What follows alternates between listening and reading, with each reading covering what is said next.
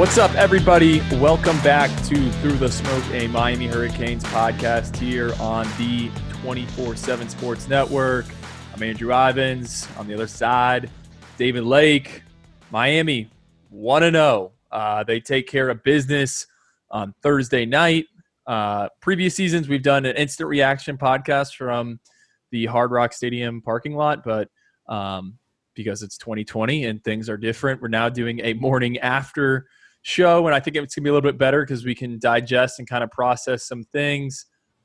David, how you doing? I know it was a late night for you. Coffee's flowing. I could hear you pouring it in the background. Just give me your initial thoughts, man. Game one of year two of the Diaz era. Yeah, I mean, I think it was a strong way to open the season. Now, are there things that need to be built upon and improved? Yes, no doubt. But I think we need to understand the context of what Miami was coming from at the end of 2019, and then understand the context of what the team had to navigate, specifically the offense, with installing a new style, a new system through the strangest offseason you could possibly have.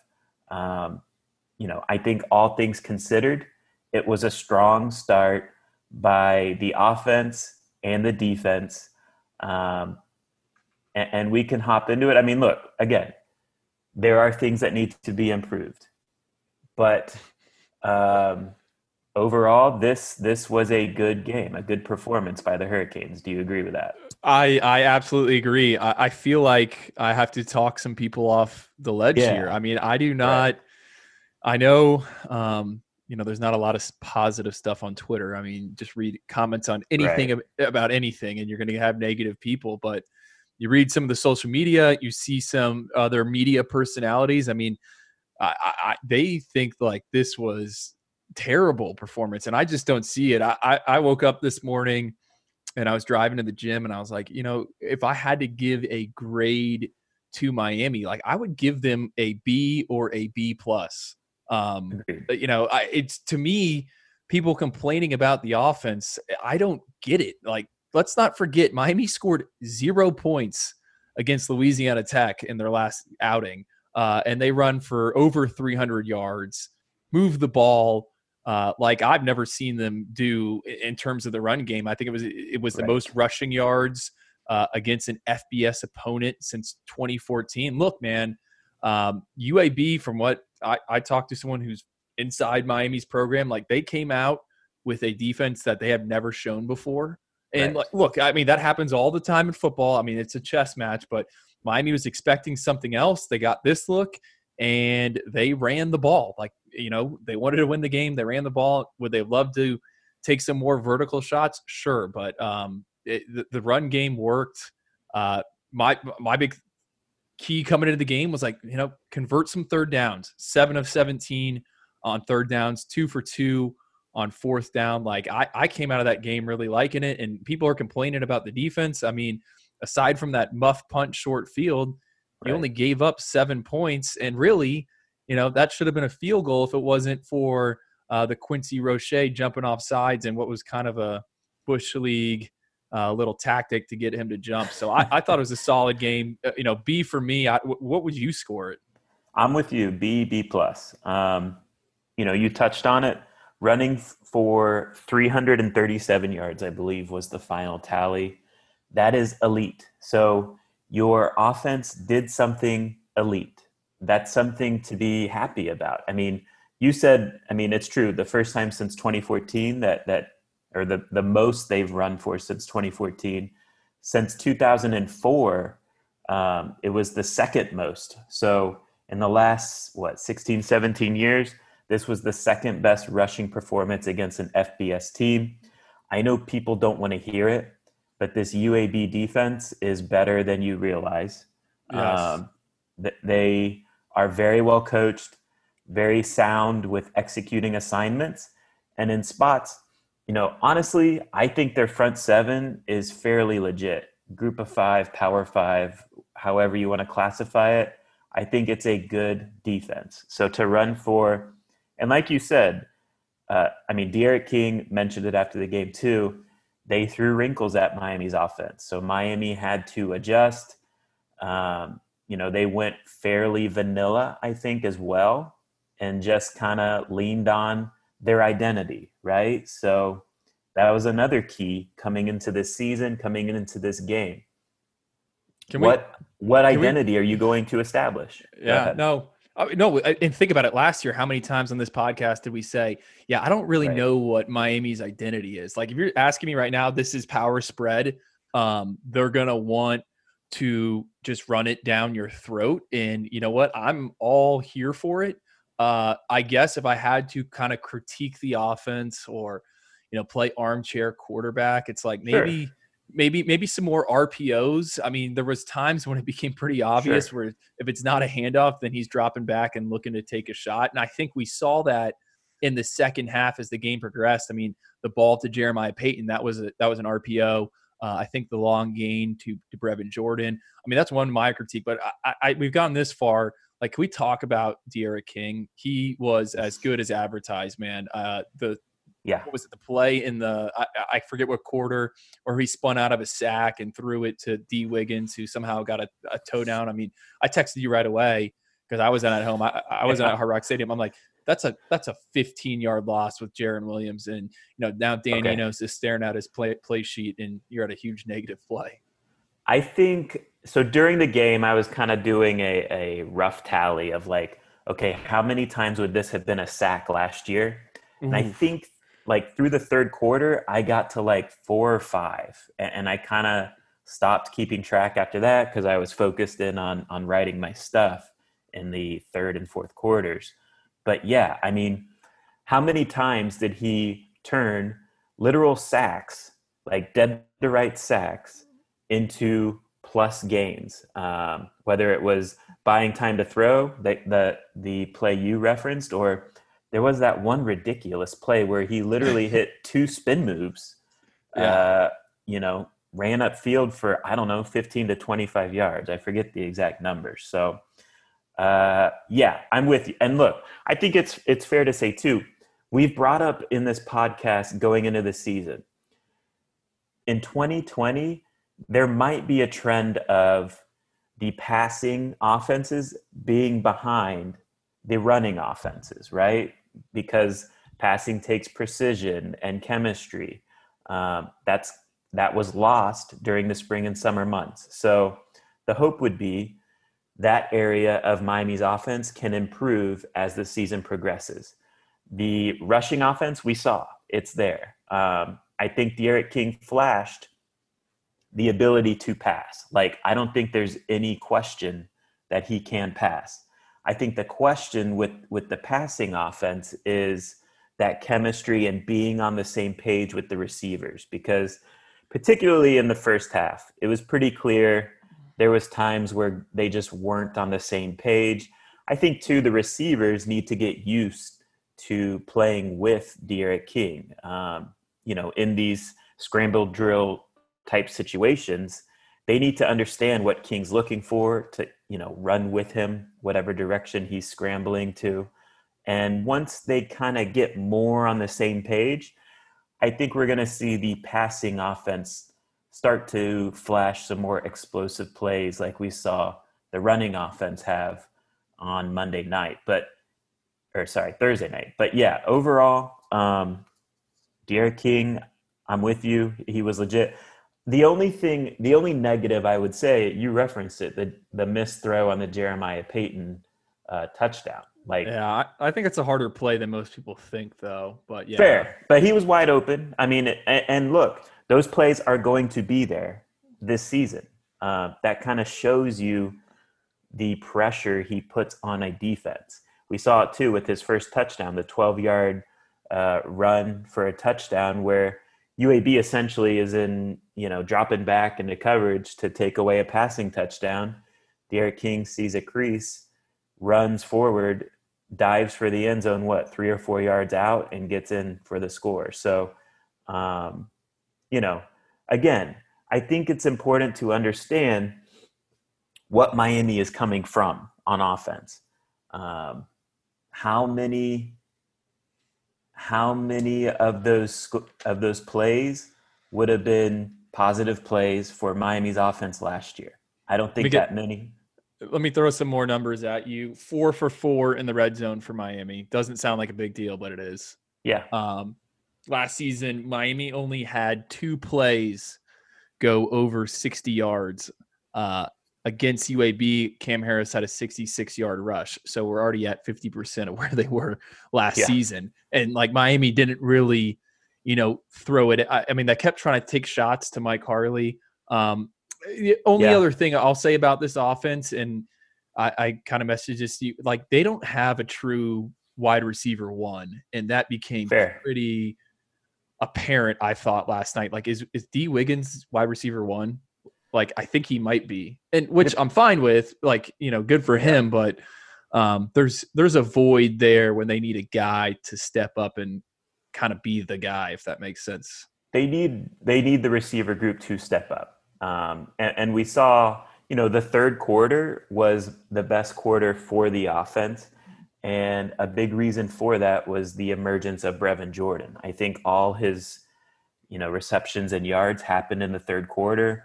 Miami's offense started moving with a rhythm and balance in that third quarter. So, yes, whether it's a wide receiver or a tight end, they need someone to step up there. I agree. It kind of looked like D Wiggins in game one. I'm not necessarily convinced that's going to be the case the rest of the season. But we will see. What else? Okay. Tell me this. What did you think of the tempo? Because 78 plays, I think that's really good. I mean, considering. Yeah, I think Miami averaged 65 last season. That's what the TV broadcast said.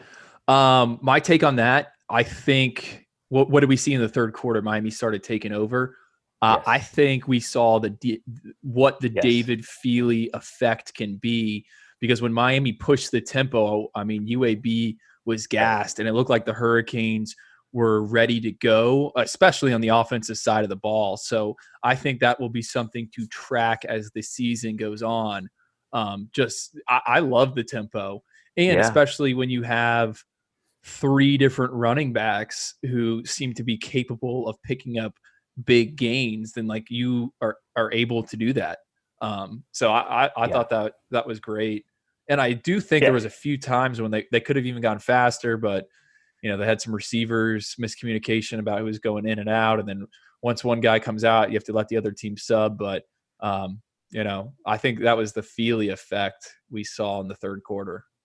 78 plays, and they took their foot off the gas, in the last 6-7 minutes in the fourth quarter. So those two drives were painful to watch. So, essentially would have been 80 plus, basically. I mean, that's a pretty good first week, in my opinion. Offensive line, what was your reaction? What are your thoughts on how they performed?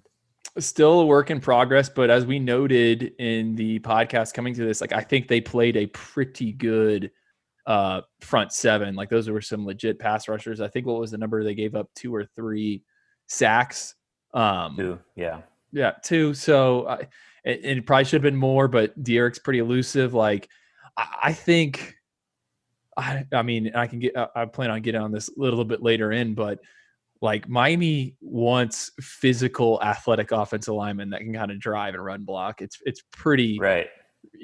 And it when you take that into consideration and you see what they kind of rolled out there, I thought it was fine. Corey Gaynor had a bad hold. That was kind of disappointing. Yeah. I thought overall they played pretty well. I mean, again, within the context of what we're coming from, right? So compared to 2019, I thought Jared Williams was good. I thought he was good. I thought Usman was good. John Campbell held his own. Here's a question for you. Why wasn't Usman playing last season for Butch Berry? I can't get to the bottom of that. I mean, it's some sort of eligibility snafu. So, he did play against Bethune-Cookman. And then I think he's a JUCO guy, right? So I think something happened eligibility wise after he played and Miami had to shut him down. At least that's what Manny Diaz said. Manny Diaz said he would have been playing in that last month of the season when injuries started hitting the offensive line, but eligibility issues popped up. I don't know the details of those issues, but that's why I guess we're just now seeing him play this year. But yeah, I think overall, I got zero realistic complaints about the offensive line. Again, like you said, are they perfect? No. Do they need to keep improving week to week to week? Yes, that's the challenge of every position group during the course of a season.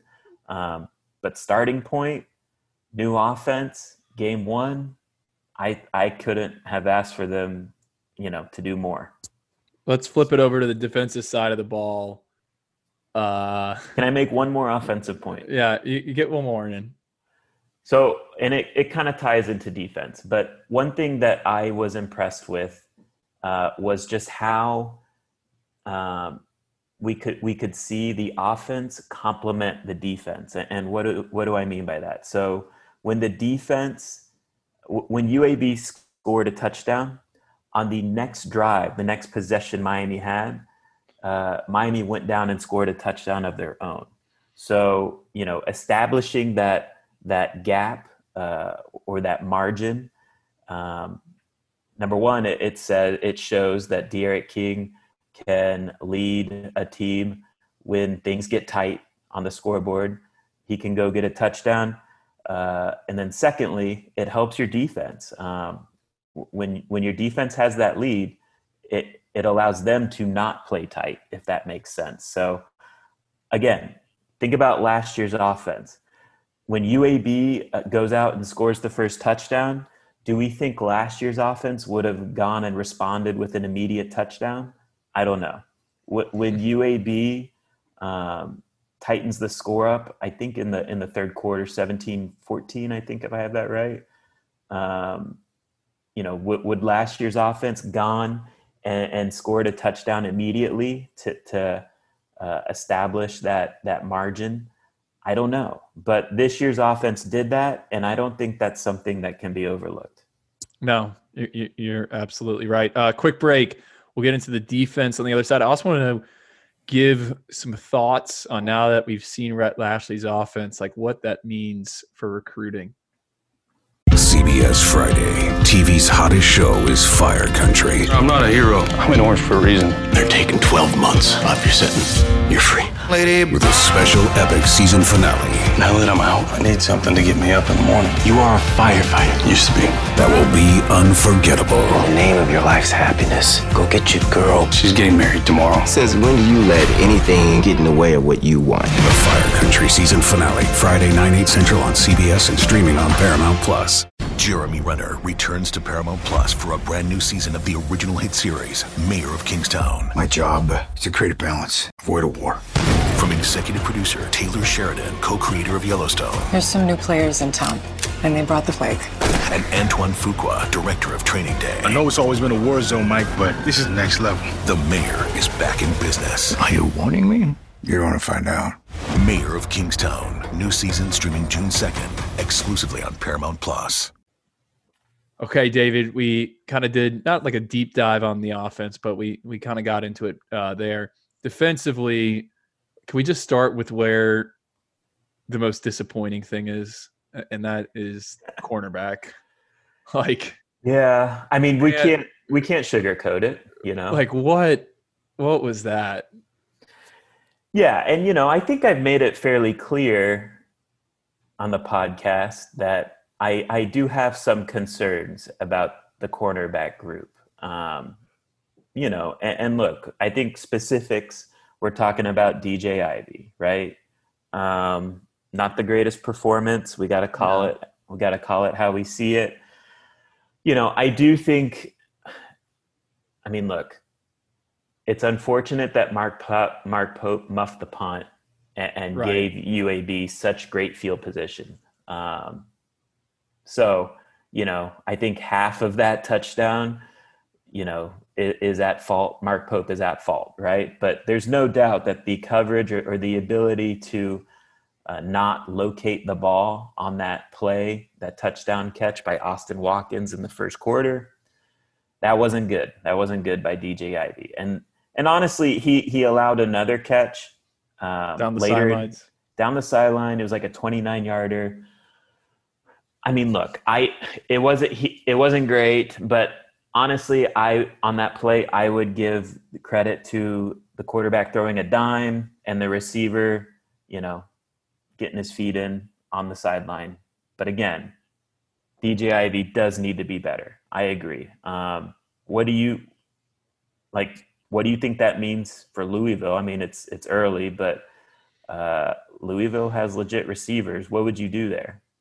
I would play Corey Couch. I don't know. I would ask Trajan Bandy to lead the Steelers practice squad. I mean, love DJ Ivey as the kid, and I don't want to sit here and hamper on him. It's just, he's year 3 now. Like I was just expecting more. Maybe it was a bad game, and Austin Watkins is probably a guy that will be playing on Sundays or have a chance to play on. So it's not like this was some wide receiver for Bethune-Cookman. It's just, like those are not like technique things, but man, I mean, at least make one of those plays. So I don't know. I think Pro Football Focus, you posted the grades on our site, and Corey Couch graded out in the top 10. I'm just wondering, are we going to get to a point it's somewhere down the line where it's Couch playing over DJ Ivey? Like, I think that's certainly realistic.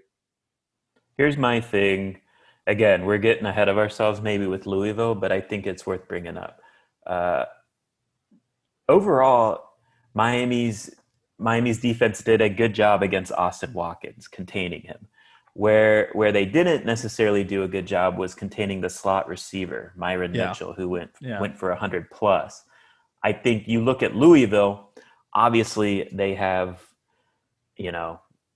is he a slot guy? Is he an outside guy? He lines up everywhere, but Tutu Atwell, one of the most explosive receivers in the country. I think if I was Miami, I would just play Corey Couch more as a nickel corner. Yeah, slot guy. Right. So he's lined up against Tutu Atwell the majority of the game, or just have him, you don't really see this at the college level, but maybe just have him shadow Tutu. I don't know. But I agree. Like, maybe a transition needs to start happening where we see more Corey Couch as an outside or a wide corner rather than in the slot. I will say against UAB, he did line up 14 snaps as an outside corner compared to 12 snaps as a slot guy or as a nickel corner. So maybe we see more Corey Couch in that role. But I think it's also worth pointing out, look, DJ Ivey wasn't good. I think that's fair to say. Yeah. But last year he did bounce back after bad performances. Like, he had bad games last year too. The following week, he typically bounced back and made some plays. I think he had a couple interceptions in some of those bounce back games. So we'll see how he responds. Another, stuff you see on social media, like a lot of people not happy with the defensive performance. I don't get that either. I mean, maybe there wasn't any big plays, but I looked it up. 4th time in the Manny Diaz era, the defense has not got a turnover, produced a turnover, and those other 3 games were all losses. So I've said it in the past, like, I think Miami's kind of designed where they live and die by the turnover. So if you can win a game by double digits without forcing a turnover or winning the turnover margin, like, that should be a positive. And I'm going to tease this. Like, I think just kind of looking at the numbers, at some point down the line, Miami's going to have a huge game where they benefit with a ton of turnovers. Like, that game is coming. I don't know when, but they kind of, that's if you follow football, like, the numbers are pointing to that. So is it Louisville? I don't know. Is it Florida State? Maybe. We will see. But I thought the defense overall was solid. Yeah. Jalen Phillips had a good game. Quincy Roche had a good game. Got to point out two of my dogs on the D-line. Cam Williams was in there, and Gerard Harrison Hunt. Yeah. And they got a lot of runs. So I was sitting on my couch. I was fired up about that. Yeah, I agree. I mean, look, was it a flashy, dominant defensive performance? No. but it was a good performance. They did their job. And like you alluded to earlier in the podcast, if it wasn't for a muff punt, they probably only allow 7 points, right? So I think you would obviously take that every single week of the season. I will say, you look at the quarterback pressures or the sack totals, and they're not great. And I think we got to give UAB some credit. Yes, man. In that regard. They're scheming. The first drive was pretty scripted, and that was like a bend or break situation for Miami. I mean, they figured it out, but the game plan for UAB was clearly to get the ball out as fast as possible. Their average time to throw from Tyler Johnston, their starting quarterback, was 2.3 seconds. So every time he threw the ball, it was out in an average time of 2.3 seconds. It's almost impossible to sack a quarterback faster than 2.3 seconds, right? Yeah. So, yes, this was clearly UAB's game plan. Get the ball out as quick as possible, nullify Miami's athletic pass rush. So I think that needs to be pointed out. I think, too, one thing that needs to be pointed out is overall the tackling. A lot's been made about tackling in 2020 after that BYU Navy game. Overall, the tackling was pretty good. Pro Football Focus credited Miami with only missing 5 tackles in the game. So I think, again, you would take that performance every week of the season. Missed tackles are going to happen. It wasn't Georgia Tech 2019. It was not 30 missed tackles, no. Do you have a game ball you would give out on defense or they just played so many dang guys on defense. It's not frustrating or annoying, but it's you can't, if I'm one of those players, how do I get into a rhythm? Because you're consistently rotating guys in and out. So, okay, I don't know about game ball, but one guy that definitely flashed to me was Bubba Bolden. Particularly, he wasn't really tested in coverage, but the way he was coming down, crashing downhill and tackling in space, fill in the lanes, I definitely noticed him multiple times during the game. So I thought that was positive. Honestly, I think Bradley Jennings did his job. And then, Quincy Roche also looked good on the edge too. If I was going to say, okay, I want to see this guy step up a little more, I would honestly highlight Zach McLeod. I need more from him. Honestly, I don't even remember him, to be honest. Right. So just, be more impactful. I'm just curious to see if we see that happen at Louisville. And then, you mentioned the young guys like Jared Harrison Hunt. I mean, man, just looks like a freak. Dude, we are going to be – I cannot wait to shove it down anyone. We had him as an 88. And then Nesta, Nesta did his thing. Yeah, Nesta, Greg Russo is the president of his fan club, or he was on our podcast, and I thought Nesta did have a pretty good game. I think he was only credited with one pressure, though, right? One pressure, yes. But he was active against the run, he was disruptive. So,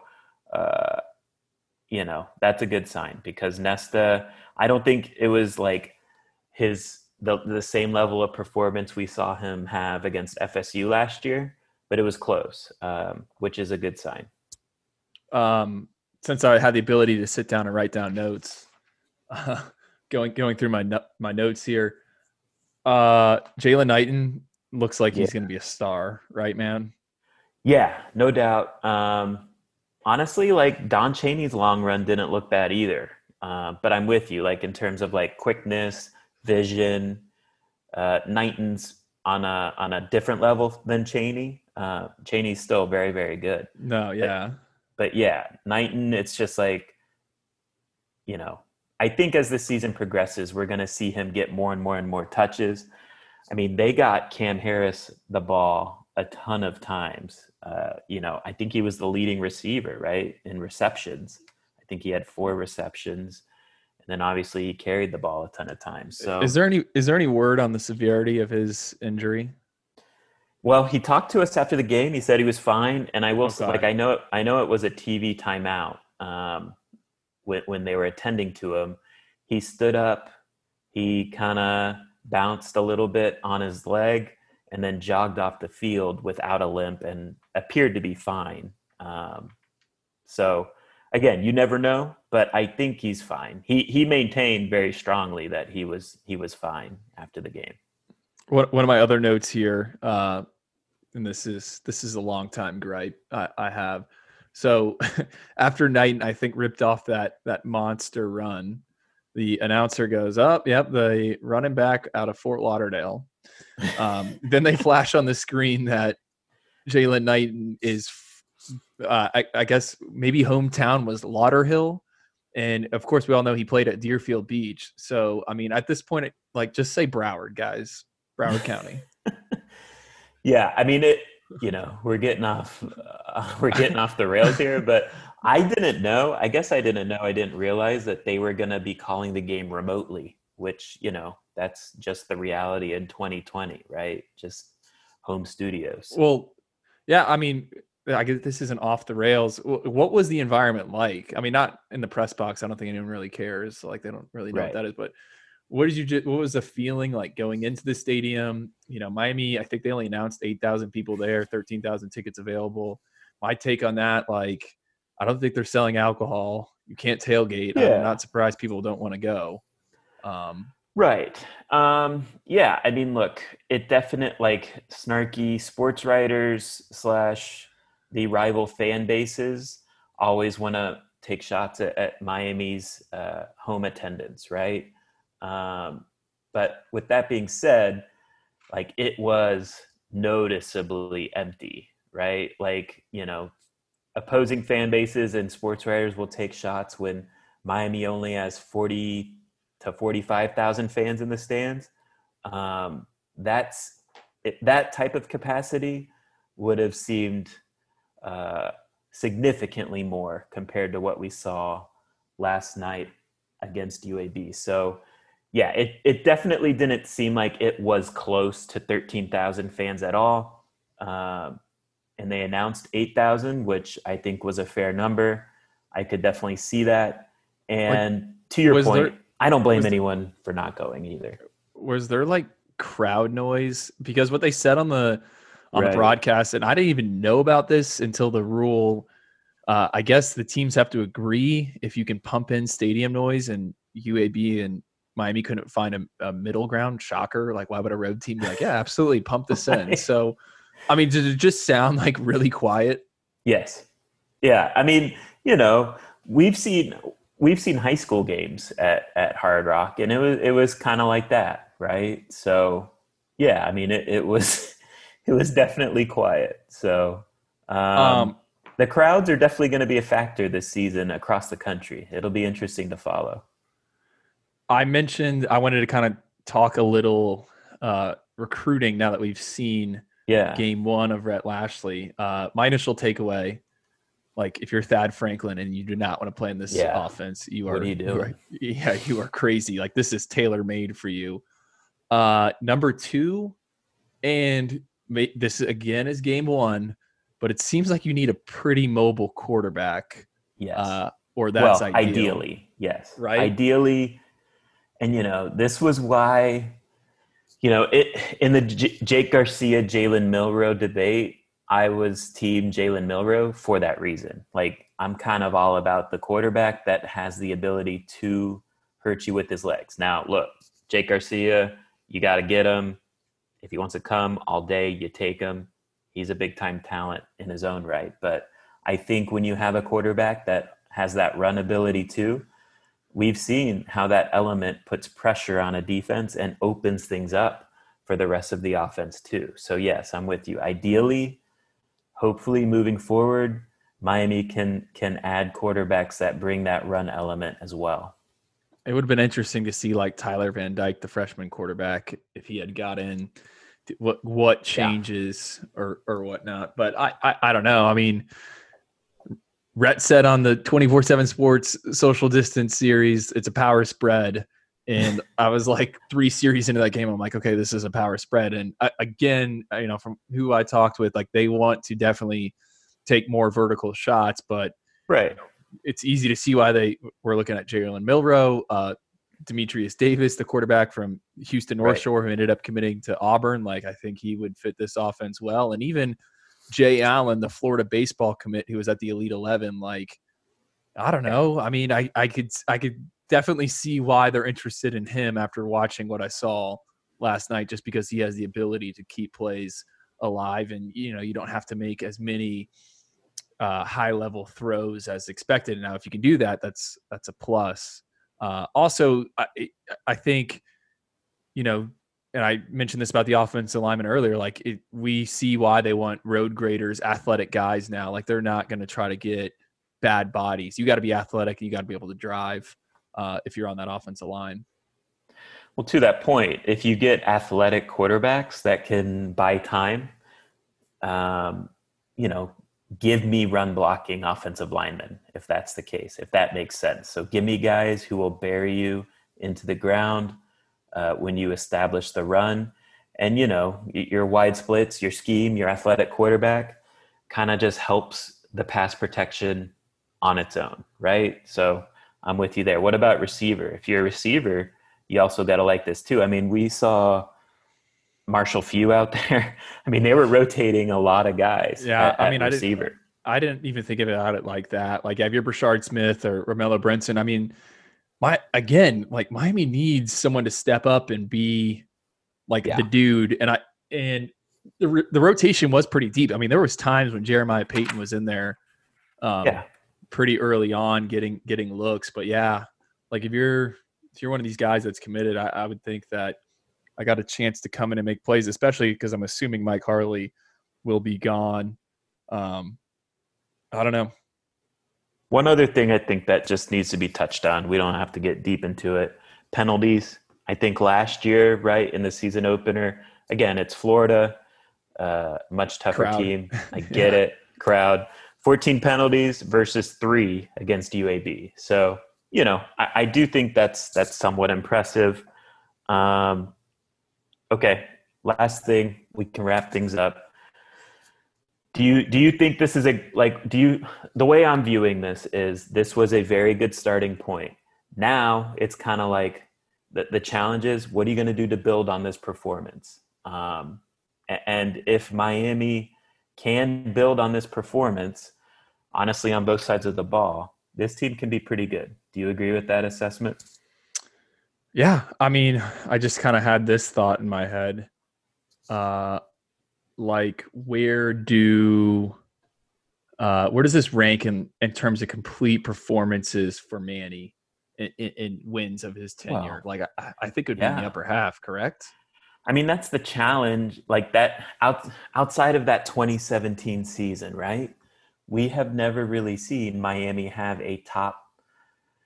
It's lesser teams this year. So, but I'm saying in a typical year, top 40-ish offense and a top 40-ish defense. Now, the defense lately, especially, has kind of been top 25 level. So let's say, and again, this is obvious, this has been the challenge for Miami this entire offseason. Maintain that top 25-ish defense and get the offense to that top 40 level. I don't think either side we can necessarily say we know is at those levels yet, but I think it's certainly possible and capable if they continue to progress and develop. And if that happens, Miami's going to win 8, 9, maybe 10 games this year. We'll see how it goes. Yeah, I just pull up the schedule, and I mean, this could sound silly to the listeners, but this was win number 7 for Manny Diaz. Excuse me. I think if you had to rank his wins, FSU probably 1. Virginia could be number 1 as well. Those are probably top 2. Louisville would be 3. Pittsburgh would be 4. And then the other 2 are Bethune and Central Michigan. These to me are better performances than that. Probably better performance across the board than the Pittsburgh performance. So this is a top 4 win for Manny Diaz. I don't know. I just thought this was a pretty complete game. And look, they didn't force a ton of turnovers and they won by double digits. So covered the spread. I mean, I don't know. I don't understand the gripes and complaints. Again, how many games last year did they score more than 30 points against an FBS opponent? It was 2. I don't know. Okay. Louisville and Virginia Tech. So, and let's remember, Miami played 3 Group of 5 teams last year. Central Michigan, 17 points. FIU, 24 points, I believe. And then, of course, the goose egg against Louisiana Tech. So, again, we have to put this in context. What is this offense coming from in 2019? I understand if you had extreme expectations about what the offense would look like going into this season. I think maybe by the end of the year, it might reach those expectations if you had really high expectations. But as a starting point, something to build from, I don't have any issues with the offense or defense from the UAB game. You're not getting them for me. Dude, they ran for 74 yards against Louisiana Tech last season. Oh, the run offense last year was straight up trash. Like, it was bad. That to me was the biggest thing Manny needed to address this offseason. Maybe Garen Justice should get some credit as well. Reminder, guys, depending on when you're listening to this podcast, still time to sign up for our Pick'em Challenge with Dime Life. Games will lock 11 a.m. Eastern time on Saturday, 10-game slate. You're picking against the spread, free to sign up. I think we're up to 300 people are signed up for the competition. Winner gets a $250 credit to use at Dime Life. That is the clothing brand by DJ Williams. DJ also said on our podcast, if you beat him come season's end, meaning you pick more correct games than him, he's going to give you 25% off a credit. If you guys want to sign up through the smoke cbsfootball.com. I don't know. I got it. Through the smoke.football.cbssports.com. And the link is in the show notes. Let me ask you, who you got?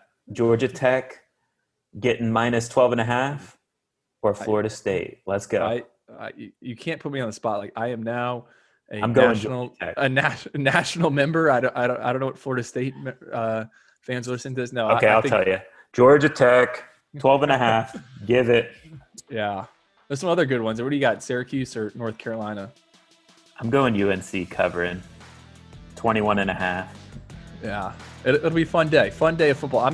I'm actually firing up the smoker. I'm going to make some ribs that are basted in Chick-fil-A sauce. So that's going to be interesting. But appreciate it, guys. We will talk to you probably Monday. Take care.